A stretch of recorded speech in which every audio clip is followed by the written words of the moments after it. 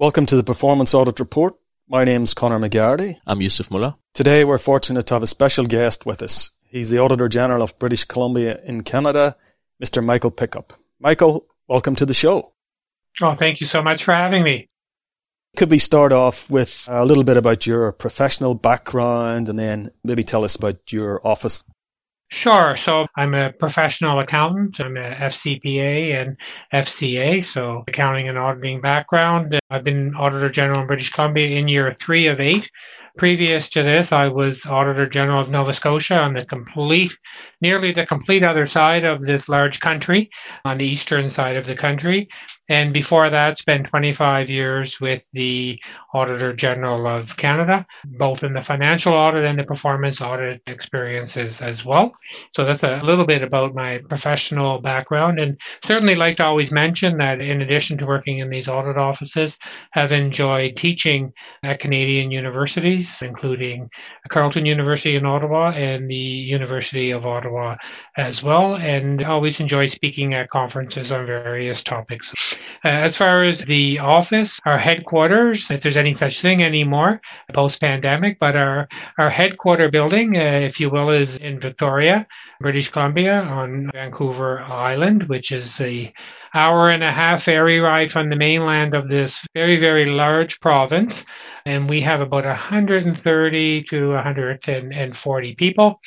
We do performance audits and we do financial audits. We are independent and we report directly to the legislature. And as long as we stay away from merits of policy and policy questions, we're quite independent to be able to pick what we want to audit on a performance audit front and then do our financial audits as well. Given the geographic vastness of Canada, you're currently in British Columbia now. Previously, you were Auditor General in Nova Scotia. Are there any differences in the approaches or topics or way in which performance audit happens on those two sides of the country?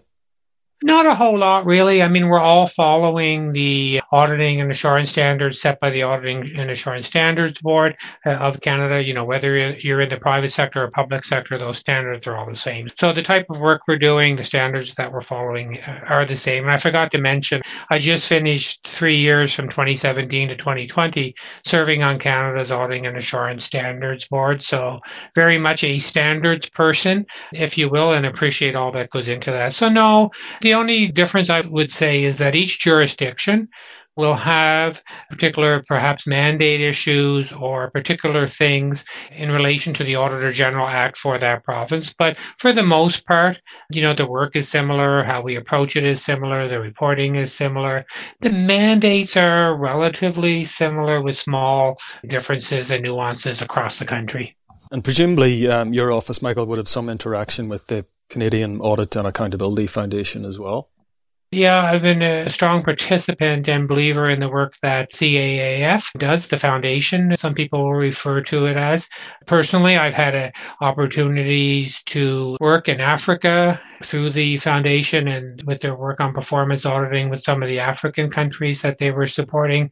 I have worked in Guyana on delivering training with that organization to people in Guyana as well, Thailand, and a whole host of other things. And actually, I just got appointed to the board, so I joined the board of that organization in September. But besides what I do and my contributions to that organization as an office, we support what they do. And there's a fellowship program that way back when I worked for the Auditor General of Canada, actually in the late 90s, early 2000s, when I was at a much more junior position, there was a person from Guyana who was up learning about audit and developing, and today he's Auditor General of Guyana and BODAD. So, and I'm Auditor General in BC, and we were office mates. We sat right next to each other. So actually they were here visiting and doing some work with our legislature here a couple of weeks ago. So I had a chance to see him a couple of weeks ago. So I'm a big supporter of the foundation. Fantastic. Just want to move on and talk about the changing role of performance auditing over the years, some of the challenges you're seeing, any innovation in delivery approaches. But maybe we'll start with the thorny issue that perhaps every performance audit team or every Auditor General is facing, and that's the difficulty in recruiting staff. Can you talk to us a little bit about your experience? Sure. And the world certainly was challenging enough I think, pre-pandemic, and the pandemic has obviously brought so many more challenges. So we want to keep people and retain them, and we need to recruit people as well. So on the retaining and recruiting front, certainly we've seen over the last 6 or 7 months some payoffs, and I hope it will become longer term. It's only 6 or 7 months, but we've seen this year probably a 25% decrease in departures. So that is a good sign. And we're probably running, 30% higher on our ability to attract people and recruit people as well. Give you an example, we were recently recruiting for a position where, 2 years ago, maybe we would have got 5 or 10 applicants. This time around, we got 90. I just hired an assistant auditor general. We had 15 applicants for an assistant auditor general. So, I'm cautious though. We're only 6 months or so into this fiscal year, but there are some signs that some of the things we're doing from a retaining folks and our recruiting approaches is having an impact. And one of the biggest things we're doing, besides the interest of the work and the excitement of the work we're doing, is what we call nature of work. So it's beyond a hybrid approach to working. It is how somebody works in terms of their presence in a physical office versus working from home or working at an organization we audit is different for every single person. There's no one approach. We haven't mandated you have to be in X number of days. It's really individual by individual. It can change from time to time. So that is paying dividends for us and people staying. We've had people come back because this is probably more flexible than the rest of the public sector in Canada. Probably more flexible than other audit offices as well. It would be hard to imagine more flexible than what we are doing, and I think we're starting to see the benefits of that. And I think we saw some of that even in our engagement scores this year, even during the pandemic. And the last time our staff survey was done was pre-pandemic, before I got here in early 2000. The one we did this year, we saw roughly a 10% increase in overall engagement during a pandemic, which I think is pretty remarkable. Long answer, I know, to a very short question, but it is just a topic that we could spend an hour talking just on that topic. Just one follow-up on that. It's really interesting, the issue of you had some staff leave and then come back to the organisation, perhaps on the basis that there was that flexibility around how they wanted to work. Does that sort of indicate or suggest that it's an expectation more generally now that people have that flexibility as part of their job, even outside the auditing domain? I think we're looking at what works for us, and I think we are driving it by what is possible from a personal work-life balance. So you notice I don't put work-personal life balance. I put personal before work. We're not driving this by necessarily a competitive strategy. We're not driving this by looking at necessarily what others are doing. We just started with a blank canvas and said, what could potentially work here? And in fact, even though we're growing in numbers, we probably have grown by 8 or 9% in terms of our total number of employees. We're going to be giving up over the next year a quarter of our office space. So our footprint will be less. So it'll cost us less to run operations and less to impact upon a whole lot of things by being able to give up a quarter of our office space. Your recent annual report and your service plan details your priorities and strategies over the coming years. One gets a real sense of commitment to continuous improvement and innovation, trying new things. They seem to stand out as key values within your organisation. Can you tell us a little bit more about those focus areas? Yeah, the way I like to focus, and we like to focus here, and something I hope I brought into the organization, is when we're looking at innovation, we're thinking in a few ways. We are thinking people, right? And what are innovative ways to lead people? We're thinking of our products, because we are people first and then products being delivered by people. How can we be innovative on people and products? And then what is our lens and how do we look at this from an internal perspective and an external perspective? So we're always thinking people, product, internal and external in terms of everything that we do. And in fact, our leadership group, sort of that top 15% of leaders in the office, we call P2F2. So think of that little R2D2 character, perhaps, from Star Wars. But we are P2F2, which are people and product first and forward. So we're always thinking those two things are important. So any innovation we do is driving all of that. So, if we wanted to look at sort of bucket of innovation, if you will, or bucket of ways of doing things, I think I would look at those buckets in terms of, are you interested in hearing some of the buckets on people or on product, the internal focus or the external focus? And that's always the way we try to look at things here. Excellent. P2F2 coming to a galaxy near you soon. Yeah, coming to audit you soon. Sticking with your 3-year plans, we note that you recently discontinued the practice of publishing a plan that goes out to 3 years.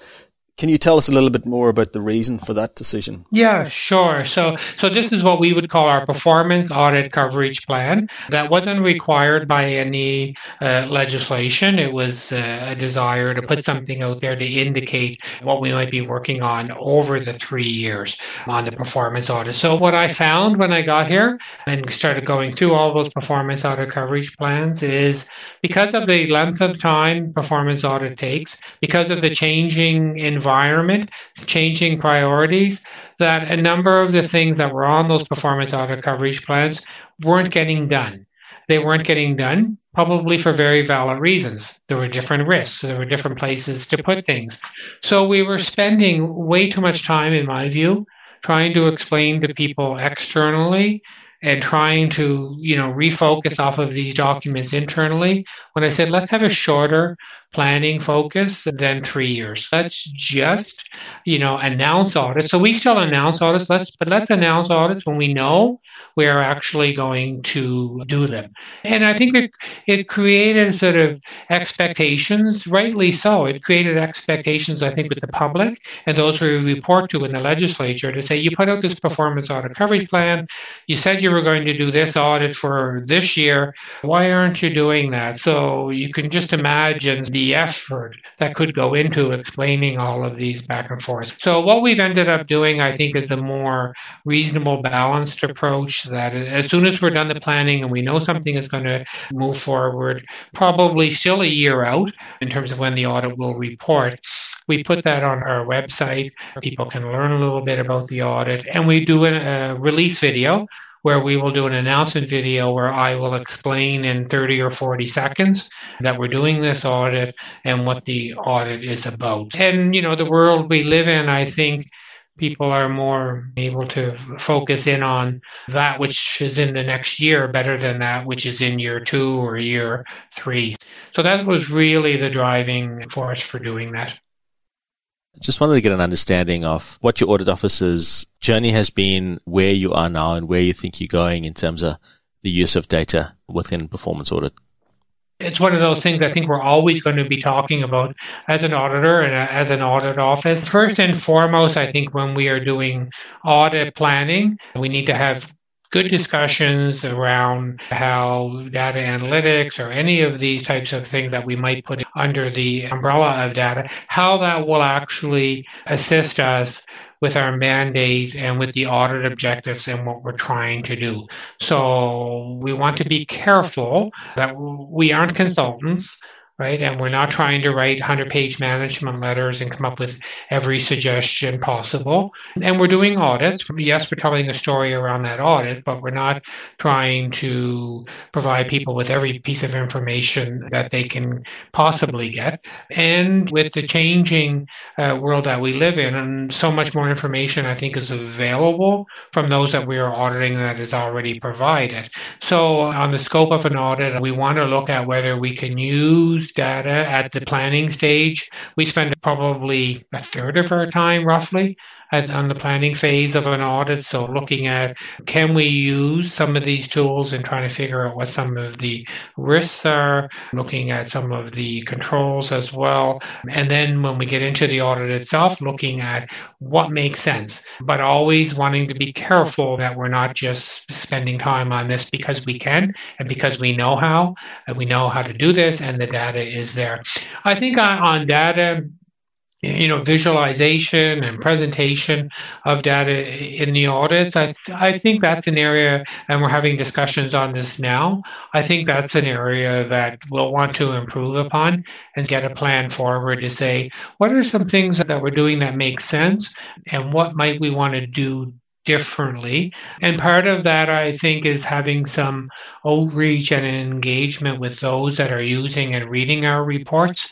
So what are some ways to present information that might be different? Because, we're auditors at the end of the day, and we know the subjects and we know what we're talking about, but that doesn't necessarily mean that the data visualization or presentation or use of data is really helping to explain the audit and how we made the conclusions that we did. So I think there is still more to do there, and we'll be looking at investing a little more time in coming up with strategies, not only from the product perspective, but from the people perspective as well. How comfortable are people with using this and doing this type of stuff? What level of sophistication do we want and have at a generalist level for everybody to have? What is that sort of baseline that is a minimum for everybody to be able to do? What is the intermediate level and what is the advanced level? And we have IT type of specialists with us on the performance side who can do some of that more sophisticated. But I think probably what was sophisticated 10 years ago is not sophisticated today. And there's certainly that shift where everybody has to be able to do a certain level. And I think we're probably running that in parallel at the same time with our financial audit practice as well, where it becomes fairly commonplace on financial audits to incorporate this. So we're always looking to also ask those types of questions. Are there things we're doing on the financial audit practice that can be brought over to the performance audit practice and should be brought over? And does some of this make sense as well? That makes sense, to make sure that the way in which you're approaching the use of data is based on the audit objective, which is typically what we write down as the audit objective in our scope and our reporting. And then there's the objective of the audit, meaning what do we want to achieve out of the audit, which includes the way in which we're going to report. And so I imagine when you talk about using data for the right objective, it's about both there to get to that result. Yeah. And thinking about that, I guess I'm pulling that to sort of a next step. I think about my time in Nova Scotia, right? I mean, clearly our goal and our mandate was to provide audits, performance audits, among other things, to the elected folks in the legislature, so they could use these reports to hold government accountable. So when people say, well, you hold government accountable, no, we give information to the elected people through audit that they can choose to use how they see fit to hold government accountable. So there is that little bit of nuance. So if I think of who we're reporting to, and I think of my time in Nova Scotia, where often we would see our audit reports being used in question period in the Parliament, and you could just see that direct impact, if you will, and usefulness of the information. So in Nova Scotia, I can remember we did a lot of information where we pulled information and presented it rather than in the big numbers, the 12 billion in expenses, we brought it down to a person level. So every Nova Scotian is using $4,800 worth of medical care, $16,700 of the provincial debt is owned by each person if you divide it up. That was very effective to allow elected people to be able to use the report to ask government questions. So, for example, we did that with education. We say, okay, the number of students in the province has gone down. The cost of education has gone up this much. What are we getting for that? What are the results that are related to that? So I could see that being very effective. Now, to the second part that was inherent in your question goes to the other impacts or outcomes or things that can happen as a result of these audits.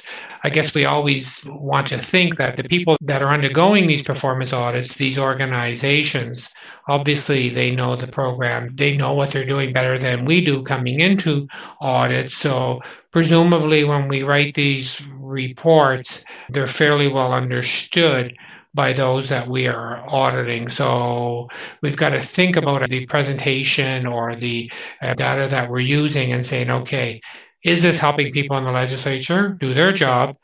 Is this necessary and going to help the people that we're auditing in terms of the recommendations that we're making and them implementing the recommendations as a secondary purpose or objective or outcome or impact. But remember that we're not doing these audits to come up with as many recommendations as we can to see these changes. That is secondary to our primary objective.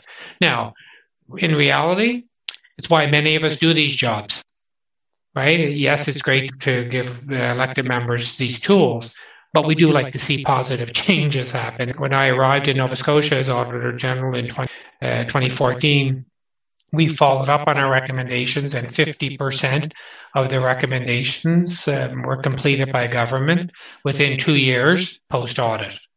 Right. When I left in 6 years later in 2020, that number had gone up to 75%. So 3/4 of things were done within the 2 years. We didn't take credit for it as an audit office, gave credit to those who were implementing the recommendations. But it was a gauge for me to say we were probably in a pretty good spot in terms of how we were writing these recommendations, the things we were coming up with, that they actually made sense and they were being implemented as well. I think you spoke about this briefly, but in terms of performance auditors using data, is the preference to have a central team that supports the performance audit team with data analysis, or do you see a time where all performance auditors will be doing the work themselves, or at least have some level of capability?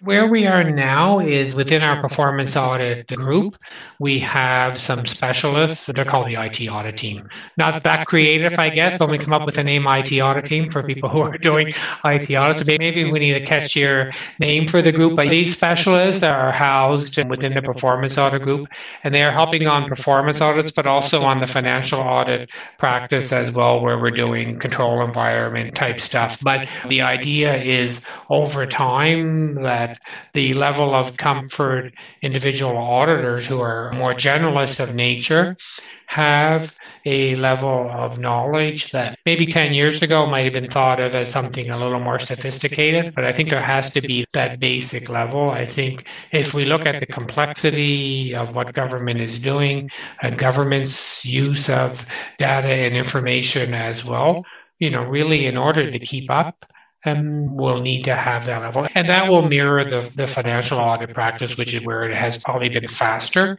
pace of that happening. And because, financial accounting and transactions have just become so computerized that you have to have a level of knowledge and comfort. I think the performance audit practice will increasingly catch up over time. Can you tell us a little bit about some of the things your office does to maximize the impact of performance audits? Some of it is definitional and talking the same language as to what impact is, right? So I think we always have to think about what we're aiming to do is to provide that independent assurance to the elected folks, to the legislature, based on the audit objective. So we're not being driven by how many changes we can see made in government programs. We're not trying to get policies implemented. We're not trying to get policies changed. We're staying in our lane here in terms of what we're trying to do. So we've got to watch the word impact in terms of what does that mean? So I always tell folks our impact is not about how many TV news shows I'm on and how many interviews I do. It's not about how many bad headlines we can make, right? It's about the quality and types of information that we are providing to elected people. So measuring that impact, I think, includes surveying the elected folks to talk about the impact we're having on them in terms of how they are doing their work and how we're helping them doing their work. And of course, like I said earlier, probably why many of us do these jobs is the hope that the recommendations we make that get accepted in probably 99.9% of the cases in Canada, where those we audit accept the recommendations, that we do see. To be quite frank, I was very happy when I left Nova Scotia as Auditor General to say 3/4 of what we recommended was done within 2 years. So I remember one of the last interviews I did on probably in the week before I left down there on one of the news talk radio shows, a person started with, Auditor General, you must be very frustrated that all these recommendations and nothing ever gets done. And I'm like, that's not true.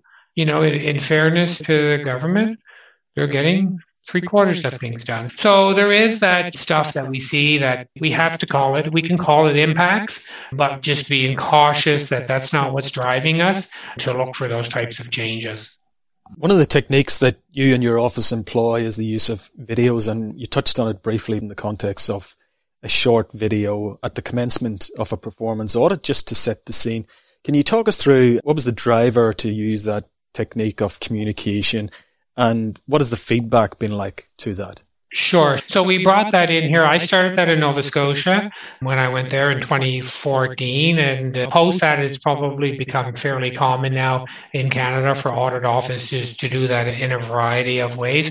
But really what drove me there was just seeing the variety of users that we had, the different demographics of elected folks that, not everybody read a report from page 1 to page 35, seeing how busy elected people were, right, and their need to consume some information, seeing the media who we relied on to get our messages out as well, and seeing how busy they were. And so I thought it would be a way of doing these videos to get the message out more broadly across the media as well as to the elected folks, and I think everyday people. The other thing that I thought it would do that it has done is it allows us in a short period, like if I do a video on an audit results and it's 2 minutes, it is the result of the audit, the good, the bad, the other, right? So it's not just we're picking out, here's where they really did poorly, here's where they failed on the criteria. No, it is the balanced report that supports the conclusion. So if the conclusion was positive, what will come in the video will be mainly positive with whatever recommendations. If it was a fail report, they didn't meet the audit objective, then what I will lay out in the video will support that. So I think the videos have expanded the messaging. So I can think in Nova Scotia, I'd be driving to work and I could hear my voice before I changed the channel on the radio. And I think, I didn't do that interview. I don't remember doing that interview with them. No, they were picking things up from videos. Right. And then what we would see, our national started taking the videos and embedding them on their homepages, right? Because it was very easy for people to consume. We tried to the extent auditors can, I think, to make it plain language. I think at the end of the day, it is audit. And then here we also decided to use it for announcements of audits, probably in 30 seconds or 40 seconds. And I was taping one earlier today, I think it's 30 or 40 seconds, where we announce the subject of the audit as well. So these videos have gone over really well with folks to get them interested, and it has expanded. I could talk more about some of our communication stuff because it's such an area of interest for me, but maybe I'll pause there, and if you want to hear about the one-pagers, I can tell you about the one-pagers as well. We'd love to hear about the one-pagers, but if I could just squeeze in one follow-up question there, and that's, your videos, are they consumed more regularly now when a report's been completed, so the findings and the conclusion, those 2-minute videos, are they consumed more now than the actual report might be that's on your website? Oh, I would say for sure. Okay, interesting. Yeah, and that is why it's important, I think, for those videos to be all-encompassing as something can be in 2 minutes. Right? It has to be fair and balanced. It has to really reproduce the main message from the audit. So yeah, I would suggest that is the case. And interesting, like we will do videos and other things, or we'll do social media postings, and we get as much interest in addition to the audits is to the how we sort of live and work at the Office of the Auditor-General. So I think if we post something like our attendance in the Pride Parade this year here in Victoria, that gets as much or more interest than audit, which is great because I think it is helping us with recruitment because people are seeing some of the values that we have and how we actually live those values, and that's working in favor as well. Fantastic. Well, we might have to have another podcast about the comm strategies, but we'd be interested to hear about the one-pagers you referenced there. So this is, if there's one thing that I think has been our greatest achievement It's something we started in Nova Scotia when I was Auditor General, and we've incorporated here. And many, if not most, of all audit offices now in Canada have incorporated this. And it's the kind of thing that they get me into national conferences to speak about are these what we call audit at a glance or one-pagers. And essentially, it is the entire audit, the why it's important, the audit objective, the conclusion, and then sort of what we found. So on one piece of paper, somebody can see essentially the entire audit. All of the feedback I have received is this was a real game changer for elected people, for the media. And we will often see these totally reprinted, or we'll see people ask the questions. Oh, those are good questions. But essentially, it's the one-pager. And I remember when I went to Nova Scotia as the Auditor General and suggested this and talked about this, and many people said it wasn't possible. And I said, well, what if it is possible? What if we can do it? So roll forward 8 years, and this is pretty common practice now. So continuing on with the one-pagers, we noticed a really interesting technique that I think you include and content that you include on the one-pager, or at least in some of the short-form reports. And that's where you basically say, and I quote here, after reading the report, you may want to ask the following questions of government. And then you'll set out 3 questions. Mm-hmm. So we haven't seen that approach very often elsewhere. Can you just talk to us the thinking behind that approach, posing those questions, I guess, directly to the reader? Yeah, sure. And we started that in Nova Scotia, and it was funny because, and I didn't have anything to do with it and didn't know anything about it, but all of a sudden I'm reading an editorial in the main newspaper that talks about how innovative this is and how helpful journalists found this. And it was academics, I think, that wrote the editorial to say this is kind of like auditing meets some sort of reasonable modern journalism, and it was all very sort of favorable as to what we were doing. But the idea was really, this is, in my mind, as far as we push it, of staying in the safe lane and staying in our mandate, to suggest some things perhaps that start to go a little bit beyond the audit that people may want to think about asking their government, that perhaps it's not things that would be a part of the audit. So if it's something we should have done as part of the audit, well, then it should be in the audit and it should be in the report.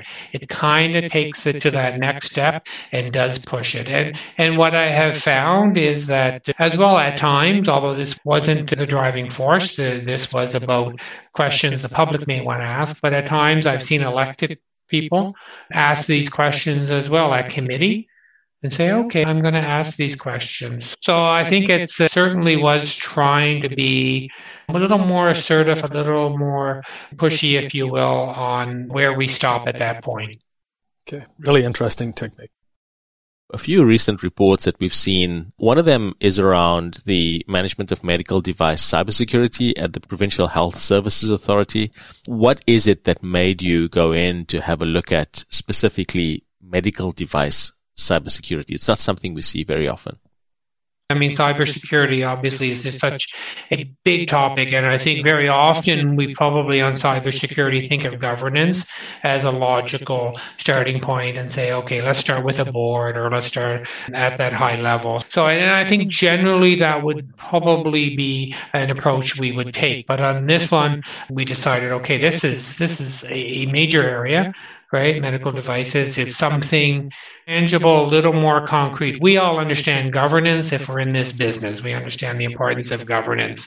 A lot of times I think, governance types audits come out with a lot of great conclusions, a lot of great recommendations, but often similar in principle or substance at the underlying issue. So this medical devices was an opportunity, one, to pick something that was inherently very important within the province, obviously, an area where there has probably been in the health sector cybersecurity issues, both in Canada and in other countries in the area of health.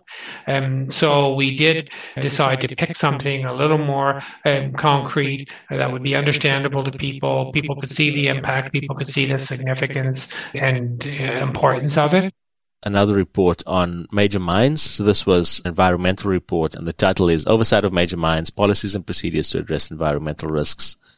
And something that you said in there is, with the movement to net zero, mines will be closing sooner and there will remain some environmental cleanup risks. Can you talk to us a little bit about that?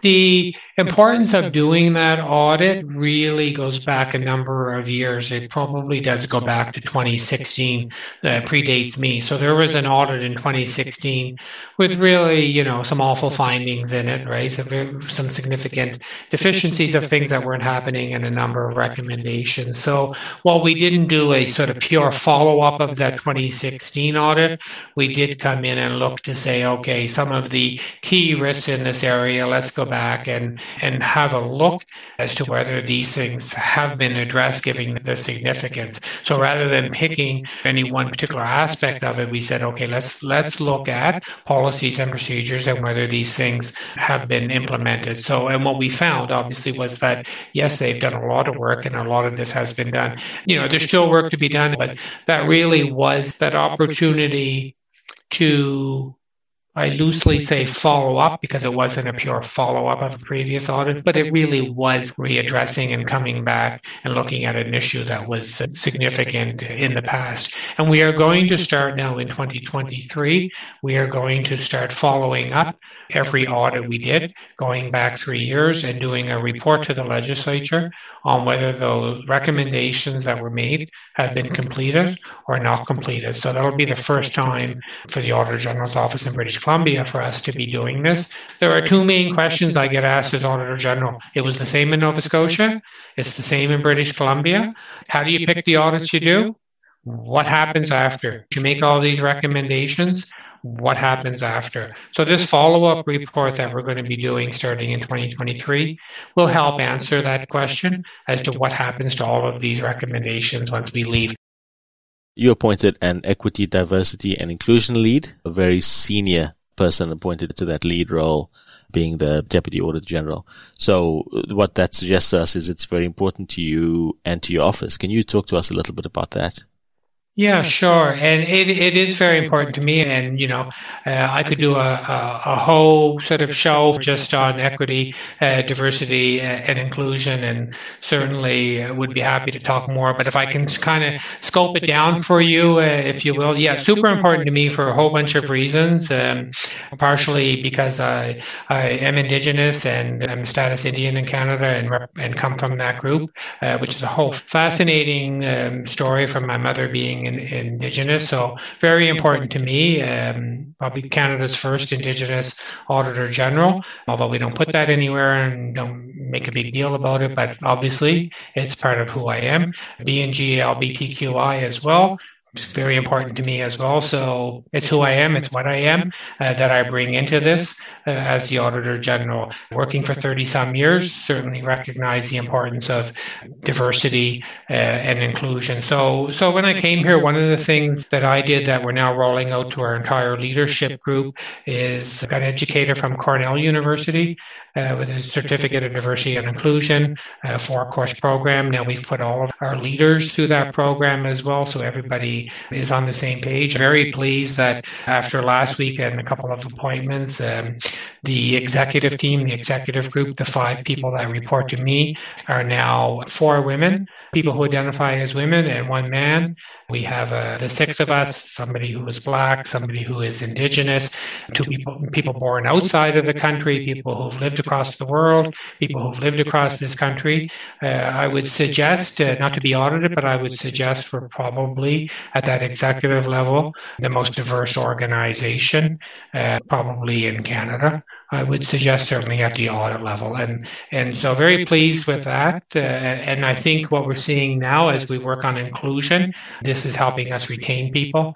This is certainly helping us with recruitment, but it also is being reflected in what we audit. So we are auditing now the diversity and inclusion of the government to see they have a plan, they have an approach. We're auditing that, doing a performance audit on that now that we will report on in March, to see how well they are doing on diversity and inclusion. So to me, diversity and inclusion is not only how you run the organization, but you send messages by what you audit as well. We're also doing an audit now on mental health and corrections, focused on our Indigenous population. Indigenous people make up 4% of BC. Indigenous people make up 40% of the people in correctional facilities. So 4%, population, 40%. So we're doing an audit on that now. So that is part of diversity and inclusion as well. So those are some sort of quick highlights that maybe weren't that quick, but certainly something that is very important to me and to others in here as well. So, Michael, we're in the home stretch now with a final question. But before we get to that, I'm sorry, I'm going to throw back one of your quotes to you and then follow up with a question. So you said in a recent hearing of your Legislative Committee on Finance and Government Services, where you said, "I strongly believe in investing in building, not only for today, but for the future as well." So our on-the-spot question to you is, what will the performance auditor of the future look like? Oh, good question. So I think that, a performance auditor of the future, I think of the number one qualities I would look for in a performance auditor, and it doesn't necessarily mean that trait has changed, but I would suggest perhaps that trait may be more challenging to find is intellectual curiosity. People who make good performance auditors are those people who may just seem like the biggest pain if you're teaching a class, or if you're a parent, or if you have friends that are like that. It's those people who ask all of those types of questions. So I always look for that. And I'm sure outside of here, and I include myself in this, those of us who are performance auditors and who are good at this, I'm sure drive people in our personal lives crazy, because I know I've recently heard, can we just go in and out of that car dealership without you turning it into a performance audit? Right? Like, you don't really need to be auditing them. I'm like, yeah, you can't necessarily shut this off. So I think the performance audit of the future needs to have that. They need to be with it in terms of technology, not just be able to use Instagram and TikTok, but to be able, particularly if they're coming from disciplines outside of accounting, where you may learn things related to technology and how to use some of these tools. I think no matter what your discipline is, if you come into performance audit, you're going to have that ability to use technology. You're going to have the ability to collaborate with people, to work together. And I think it's one of the areas to watch and risks to watch as we move to more isolated, in some cases, hybrid type of working, to say we don't want to lose people's ability to collaborate. I think the performance auditor of the future has to really keep the eye too on the mandate and the purpose and the objective of what we're doing, particularly as we look to performance auditors who are not accountants, who are very well educated, who are passionate about their area of discipline, right? No matter what that discipline is, that's part of why they have a master's degree or a PhD or whatever other kind of education they have. But realizing that when you come into an audit office, you're not here to develop policy and not to be frustrated. So you have to have that ability to be adaptable, I think, and to be able to say, okay, as a performance auditor, I have to understand my role. I look for agility. Those people who can say, okay, we're in a pandemic. Look how many pandemic-related audits we did. We did an information report September 2020. We had the first pandemic-related report out in Canada. That was by being agile. If I look at some of the other pandemic-related audits we put out, again, it's that agility, which is different than being adaptable. So those, I think, are some of the traits I would think of as the performance auditor of the future. Maybe it's of the present as well. Fantastic insights there. Look, that takes us to the end of the show. Michael, where can people find out a little bit more about your office and the work that you guys do? Yeah, so the oag.bc.ca, and that stands for Office of the Auditor-General, British Columbia, .ca. So yeah, so it's all on the website. And of course, we have a YouTube channel as well, where all the videos are on there. We're on Instagram, we're on Facebook. We're not on TikTok yet. Although I keep trying to encourage folks to think about TikTok, even from a recruitment aspect, if it's not from getting the performance audit message out. I think a P2, F2 dance on TikTok might be a winner. You know what? I'm going to bring that suggestion to our to our next get together. Sure, good idea. Michael, it's been a pleasure having you on the show. Thank you so much for your time and insights, and I reckon we'll have to regroup at some stage in the future to tease out some of those other matters we didn't get to. today. Sure. Happy to. So thank you for your time and interest, and all the best. The Performance Audit Report is produced by PA Reports, the Performance Audit Research Division of Risk Insights. PA Reports helps streamline and accelerate your performance audit research, bringing to you relevant insights that can help your audit get off the ground faster.